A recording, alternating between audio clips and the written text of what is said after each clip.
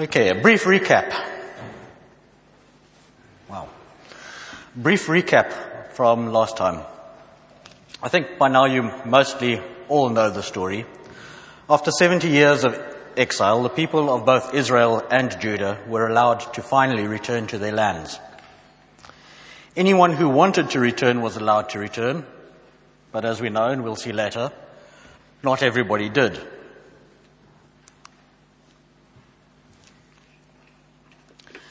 The land that they returned to was mostly deserted. It had scarcely been worked on during their exile. The Babylonians had left only the weak, the infirm, the old, and the disabled in the place. The major towns had been destroyed, and the people had been reduced to mostly subsistence living. To the north of Jerusalem, the kingdom of Israel, the blue part on the map, they had been forcibly removed and taken away to Assyria, that was later absorbed into Babylon. And the land around there had been settled by people taken from other lands who were in the same situation. They were now sitting there hoping to settle.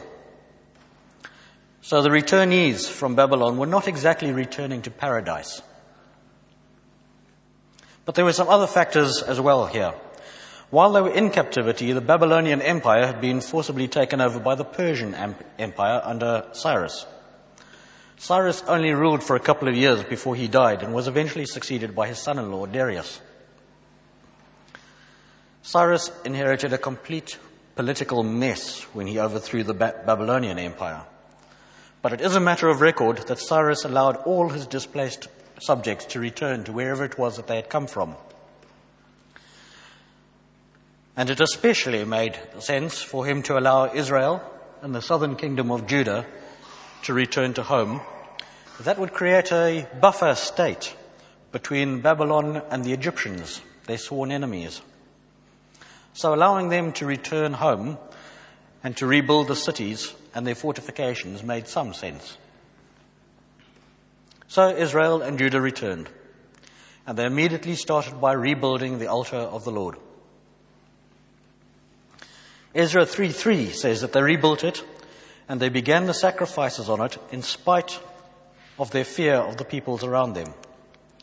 And so they began work on the temple itself.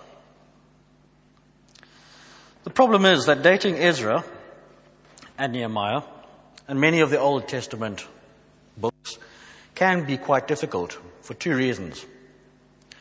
One, the authors often, as in this case, give a complete historical chronology of events. They tell you everything that happened. When they're finished with it, they go back to the beginning and they start filling in the details. The other problem is that many of the kings were named after their ancestors, as we will see here. And so the chronology, which means looking at what happened when, actually becomes quite difficult.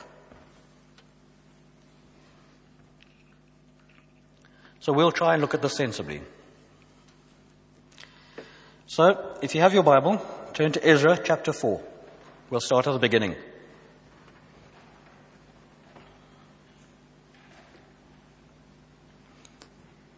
The first two verses. When the enemies of Judah and Benjamin heard that the exiles were building a temple for the Lord, the God of Israel, they came to Zerubbabel and to the heads of the families and said, "Let us help you build, because, like you, we seek your God and have been sacrificing since the time of Esarhaddon, the king of Assyria, who brought us here." Now, it's interesting to note that at that stage they still thought of themselves as exiles. They'd only been back for 2 years, about that. They hadn't actually established themselves, unlike the inhabitants to the north. Now I'm going to digress a moment to explain a little bit about that, because it's important.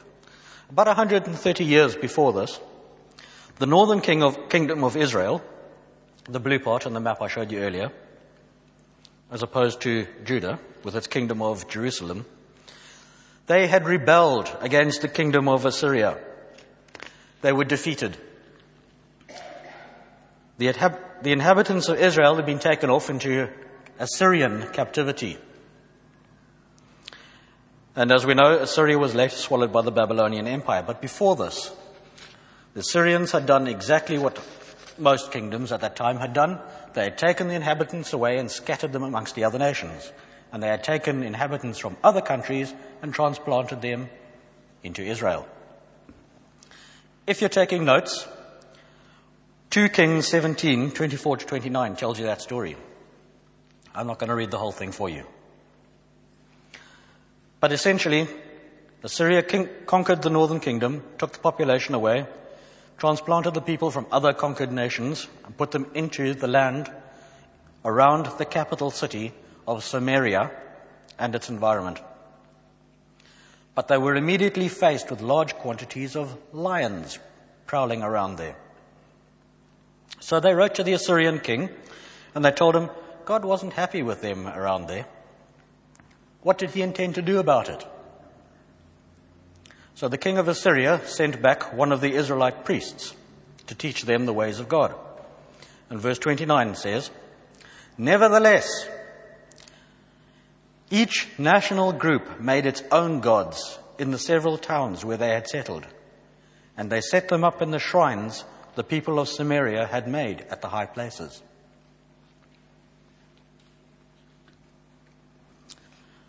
Now this is important. Let's see if you're still awake. What do you call a person who lives around the city of Samaria? A Samaritan. You are awake. Now what do we know about the Samaritans? Well, we've just learned something. In technical terms, theirs was what's called a syncretic religion. What we call Woolworth's theology. In other words, pick and mix. You know how that works, don't you? I take the things I like, I leave the things I don't like. So if we want to put that into a modern context, I'll start with Christianity. I'll take a little bit of Hinduism, perhaps take a bit of spirituality, spiritualism, a bit of this, a bit of that, until I've got something which I like. So that is where the Samaritans were at the time.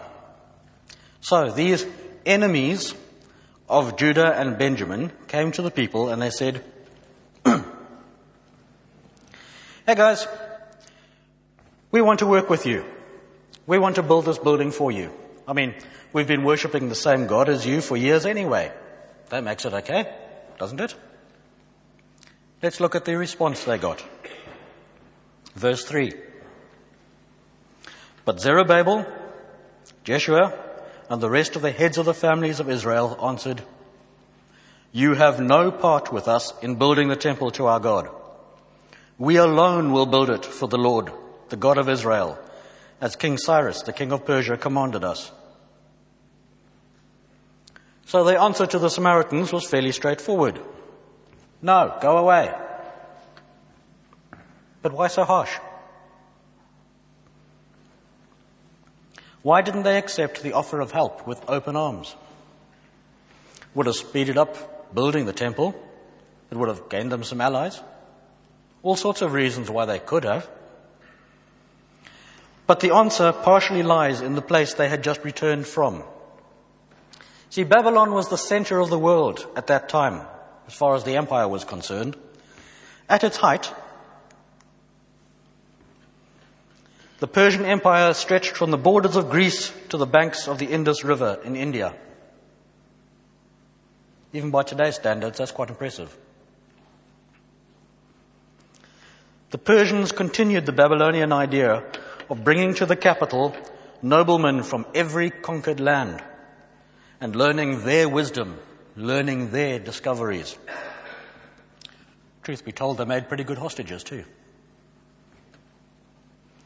But while they were free to continue their religion, in fact, they were actually encouraged to do so, they also had to pay homage to the Babylonian and the Persian gods. The state was forcing the unique relationship with God to become a syncretic religion. Some of this and some of that.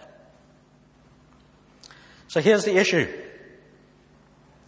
The very reason that Israel and Judah had been carried into captivity to begin with was that they had worshipped foreign gods themselves while still paying lip service to the one true God. They were guilty of Woolworth's theology themselves. While they still called themselves Jews, while they enjoyed all the ritual and the symbology and everything else that went with it, they still looked to the gods around them of the foreign nations.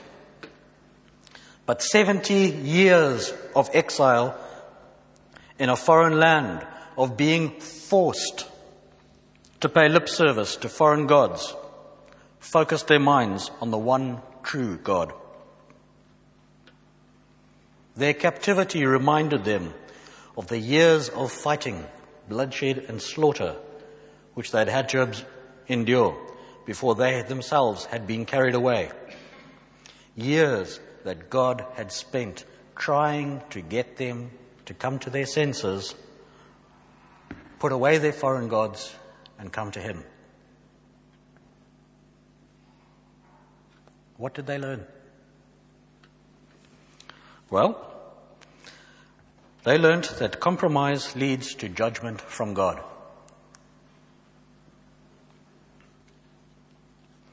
In the past, whenever people have wanted something, really wanted something more than they wanted to worship God, God has given it to them as a judgment.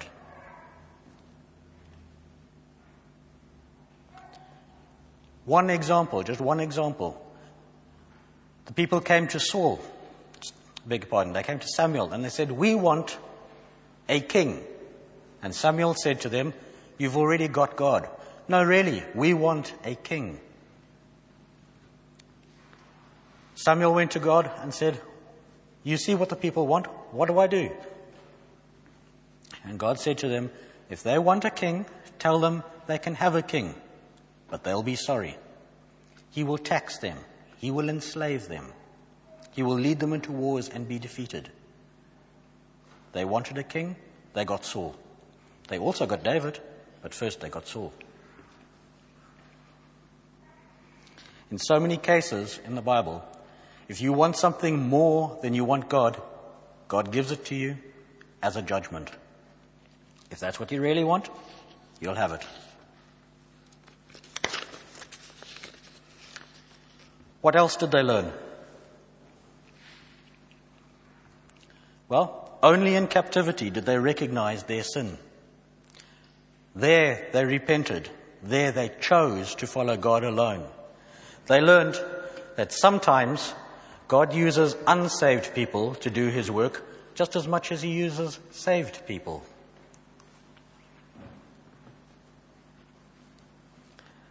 And I think this is fairly important. They also learned all opposition teaches us something.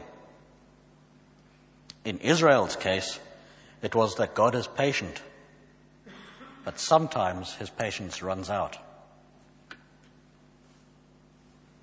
If they had put aside their false gods, if they had submitted to Him, they would never have been carried away into captivity and shame. So these returnees, starting to build the temple, they were not convinced the Samaritans wanted to help for the right motives. To them, the temple was not just an impressive building. It was a symbol of God dwelling amongst His people. They had reasons for not wanting idol worshippers to work on God's house. This gets a little technical, so I'll try and go through this fairly quickly. During the time of captivity, many of the rabbis got together and they discussed at length in their scriptures the Torah, the first 5 books of the Bible. They wrote down their commentaries in books called Targum. These commentaries were written in Aramaic so that anybody could read it, whether you were a Hebrew-reading Jew or an Aramaic person who had been born in captivity and didn't speak Hebrew particularly well. They did this so that everyone could understand them. But in addition to these paraphrases, there were lengthy discussions on what each passage could mean and the implications of those passages. One passage they took to heart was Deuteronomy chapter 22, verses 9 to 11.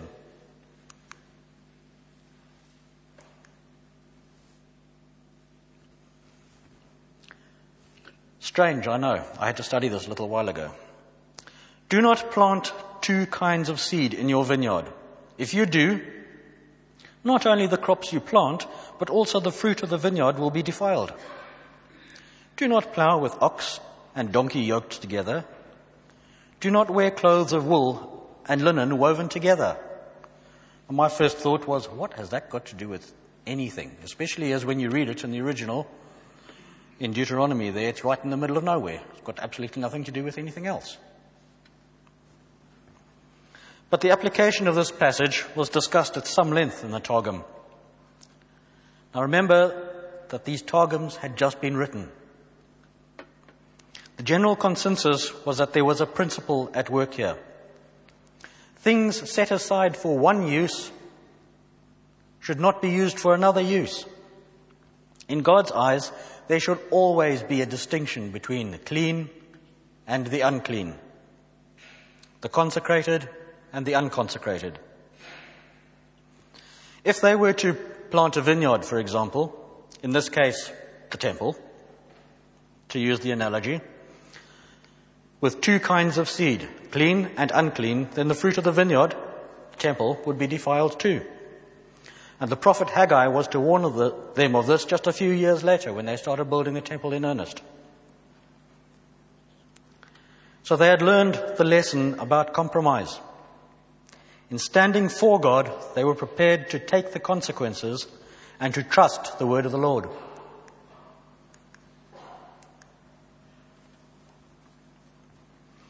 But the Samaritans were not happy about this.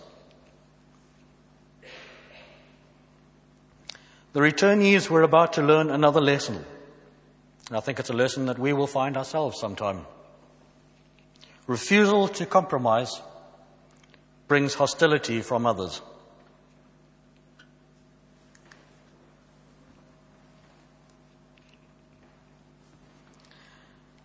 So, we look at verses 4 and 5. Then the people around them set out to discourage the people of Judah, to make them afraid to go on building. They hired counselors to work against them and to frustrate their plans during the entire reign of Cyrus, king of Persia, down to the reign of Darius, king of Persia. Time passed. Cyrus was succeeded by his son Cambyses, who on his premature death was succeeded by Darius.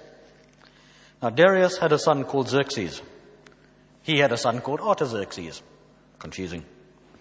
But history tells us that between the death of Cyrus and Xerxes was about 15 years. That's a long time to face opposition.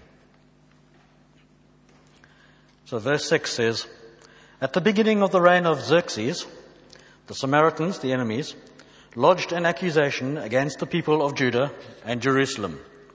And in the days of Artaxerxes, king of Persia, Bishlam, Mithredath, Tabeel, and the rest of his associates wrote a letter to Artaxerxes.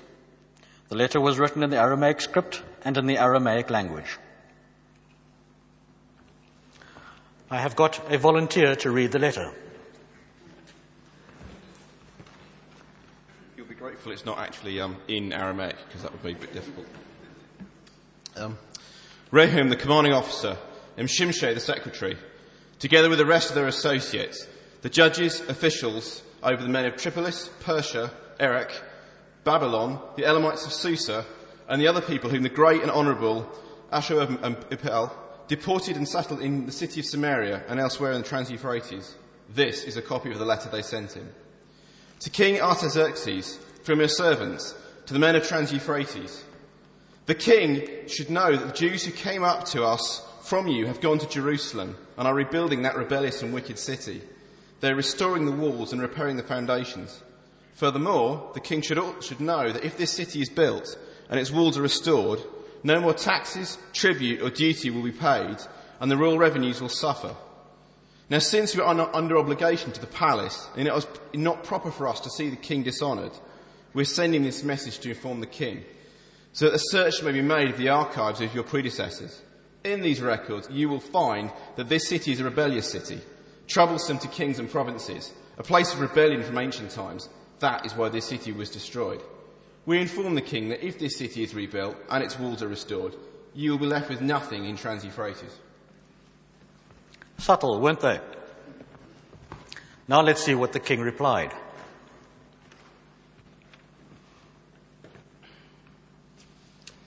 The king sent this reply: to Raham, the commanding officer, Shimshai, the secretary, and the rest of their associates living in Samaria and elsewhere in Trans-Euphrates. Greetings. The letter you sent us has been read and translated in my presence. I issued an order and a search was made, and it was found that this city indeed has a long history of revolt against kings and has been a place of rebellion and sedition. Jerusalem has had powerful kings ruling over the whole of Trans-Euphrates, and taxes, tribute and duty were paid to them. Now, issue an order to these men to stop work, so that this city will not be rebuilt until I so order. Be careful not to neglect this matter. Why let this threat grow to the detriment of the royal interests? So a search of the royal archives was made. But what was he worried about? Let's look at the rest of that before I jump the gun.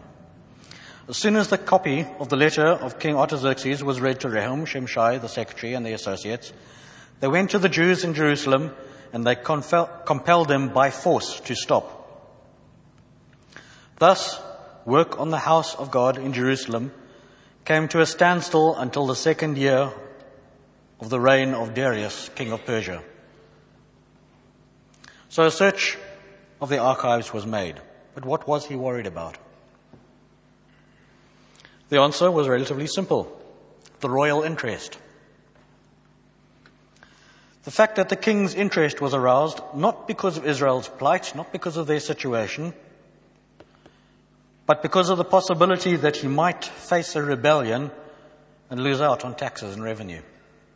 He was about to be hit in the royal wallet.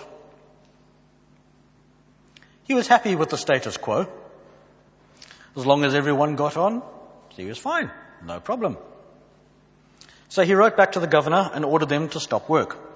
And that's how things stood for the next 15 years, until the prophet Haggai remotivated them. It's pretty much the same now, really.